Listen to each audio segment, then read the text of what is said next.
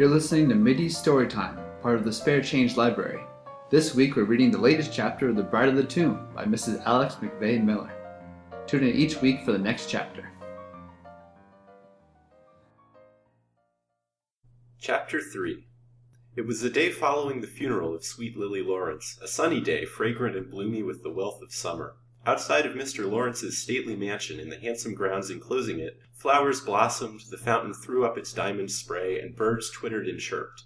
But within the house, all was silence and gloom. Mr. Lawrence was shut up in the library alone with his grief. Ada Lawrence lay ill of a low nervous fever induced by her poignant sorrow, and Mrs. Vance sat in the drawing-room alone, nervous and ill, and starting at every trivial sound. The stately-looking widow was very handsome this morning. She wore a dress of thin black grenadine, relieved by creamy old lace at throat and wrists and delicate ribbons of heliotrope color. Her wavy black hair was braided about her small head like a coronet, and a cluster of heliotrope blossoms nestled in its silken darkness. A faint roseate bloom tinted her lips and cheeks, and heightened by contrast the restless brightness of her full dark eyes and the whiteness of her low brow.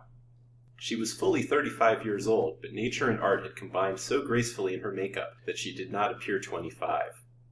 A sudden peal of the doorbell made her spring up suddenly in nervous terror of she scarce knew what. She had hardly reseated herself when an obsequious servant ushered in a tall, exceedingly distinguished-looking young man. It was Lancelot Darling, the betrothed lover of the dead girl. He was a splendidly handsome and imposing gentleman, but his elegant dress was disordered, his face was pale, almost to the verge of ghastliness. His large, brilliant dark eyes were so wild in their expression of grief that they almost seemed to glare upon the lady who advanced toward him with extended hands. "Mr. Darling," she murmured in a low tone of surprise and pleasure, "you are better, you are able to be out." He pressed her hand speechlessly and tottered to a sofa, falling heavily upon it while his eyes closed for a minute. In a fright at the look of exhaustion on his white face, Mrs. Vance darted from the room, soon returning with a glass of cordial. She lifted his head on her arm and pressed the goblet to his lips, trembling excessively the while. In a moment he revived, and rising on his elbow, looked up while a faint flush mounted to his white forehead. "Pardon me," he said in a broken voice. "This is unmanly, I know. But I have been very ill, Mrs. Vance, and I am weak still, and it is hard, oh, so hard to come here like this." He sat up, pushing the dark locks back from his brow while a shudder ran through his strong frame. "Believe me, I sympathize with you, I grieve with you," murmured the lady in silvery tones. "Our poor lost Lily," and her face was hidden in her handkerchief while a sob seemed to shake her graceful form. "They say she died by her own hand," he cried excitedly. "My God, what mystery is here, Mrs. Vance? What hidden cause drove the girl who was almost my wife to that fearful deed?" "Did you suspect no cause?" asked she, looking at him sadly. "None. There could be none. Young, beautiful, loving, and beloved, she had no cause for sorrow." "So it seemed to you," she answered in low, soft tones, looking down as if she could not bear the anguish written on his features. "But strange as it may seem, Lily had some trouble unknown to us all, but which I suspected months ago. She had strange moods of deep depression and abstraction, followed by a feverish, unnatural gaiety. My suspicion of some mysterious trouble weighing on her heart was only confirmed by her sad and tragic death." "Of what nature did you suspect her mysterious trouble to be?" asked the young man, looking at her in surprise and anxiety. "I had nothing but conjecture to build on," said she reluctantly. "It would be cruelty to harrow your soul with suspicions that may be baseless." "But I insist on your telling me," said he, with unconscious imperiousness of tone and look. "I fancied, mind, I only fancied," said she deprecatingly, "that Lily, though betrothed to you, had conceived an unrequited attachment for another, or that perhaps she was the victim of some boarding-school entanglement which threatened to mar her happiness." "Oh, impossible," he answered decisively. "Lily had no silly schoolgirl entanglements. She told me so. And she loved me alone, loved me as devotedly as I loved her. I am perfectly certain of that. No, Mrs. Vance, you are mistaken. The theory of the jury is the only one I can accept. The fatal deed must have been committed under a temporary aberration of mind." The sudden entrance of Mr. Lawrence checked the mournful expression that rose to her lips. As the two men shook hands in silence, each noted the ravages grief had made in the other. Mr. Lawrence's portly form was bowed feebly, his genial face was seamed with lines of grief and care, while premature silver threads shone amid his chestnut-brown hair. The ghastly pallor of Lancelot Darling, his wild eyes, his trembling hands, attested how maddening and soul-harrowing was his despair. "Lance, my poor boy, you have been ill," said the banker, in a gentle tone of sympathy. "Yes, I have been ill," said Lancelot brokenly. Then, almost crushing the banker's hand in his strong, unconscious grasp, he broke out wildly, "Mr. Lawrence, I have come here to beg a favor of you." "Name it," said Mr. Lawrence kindly. "I want the key of your vault. I want to see my Lily's face once more," he answered in an imploring tone. "Would it be well? Would it be wise?" asked the other in a tone of surprise and pain. "I do not know, I do not ask," said Lancelot impetuously. "I only know that my soul hungers for a sight of my darling's face. Do not refuse me, my friend. Let me see her once more before death has obliterated all her beauty." "Better think of her, Lance, as when you last saw her in life and health," said the banker uneasily. "She is already changed. You are too weak to bear the agitation that would ensue if I granted your request." "You refuse me, then," said the young man in a voice of passionate grief. "She was to have been my wife ere now, yet you will not suffer me to press one last long kiss on the cold lips of my darling."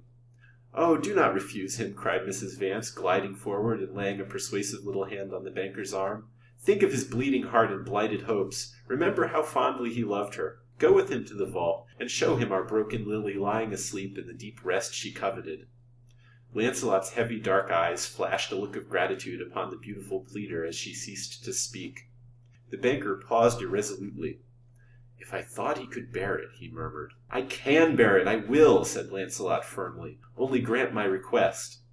"The sexton has the key of the vault," said Mr. Lawrence, yielding reluctantly. "I will go with you, Lance."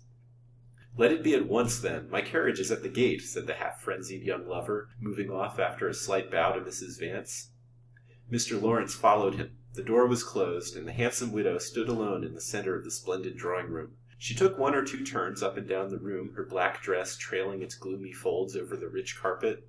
"Let him go," she said at last, pausing and clenching her delicate hands together. "Let him go. That marble mask of his beautiful love can but disenchant him.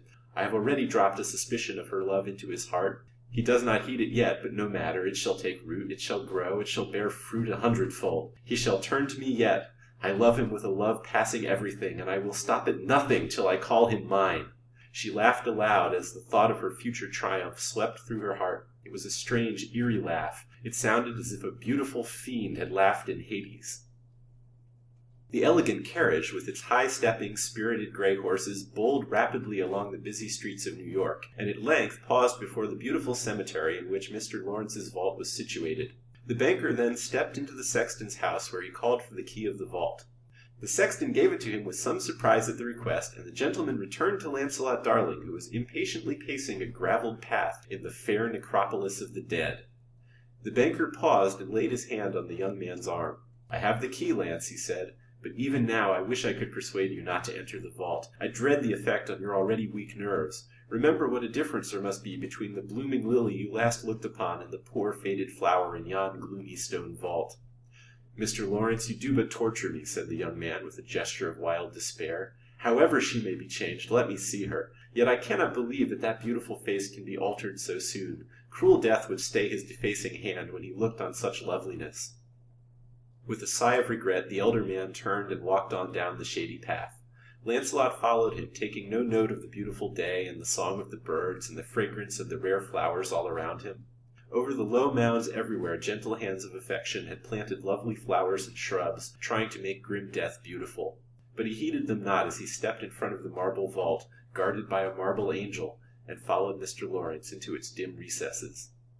They walked down the echoing aisle between rows of mouldy, decaying coffins, and paused with beating hearts and labored breath beside a new casket loaded with wreaths and crosses of fragrant white hothouse flowers. The murky air of the charnel house was heavy with the scent of tuberoses, violets, and pale white roses. With trembling hands they removed these tokens of affection until the lid of the coffin was disclosed. With a shudder, Lancelot read the inscription on the silver plate. Lily Lawrence, aged 18.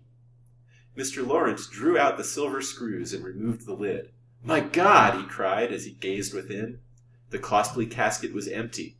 The white satin cushioning that love had devised to make the bed of death a soft one held the impress of her form. The pillow was lightly dented where her golden head had lain, but the cold form that rested there yesterday with white hands folded over the quiet heart, with pale lips shut over the woeful secret of her death, that loved form was gone from their gaze.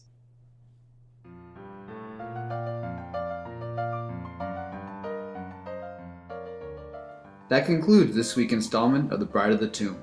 Tune in each week for the latest chapters released on Thursdays. This production of The Bride of the Tomb features the voice talents of Laura Bang and Damien Katz. Chris Hallberg voices the intro and outro narratives. The theme music is The Guava Rag by Brett Donnelly.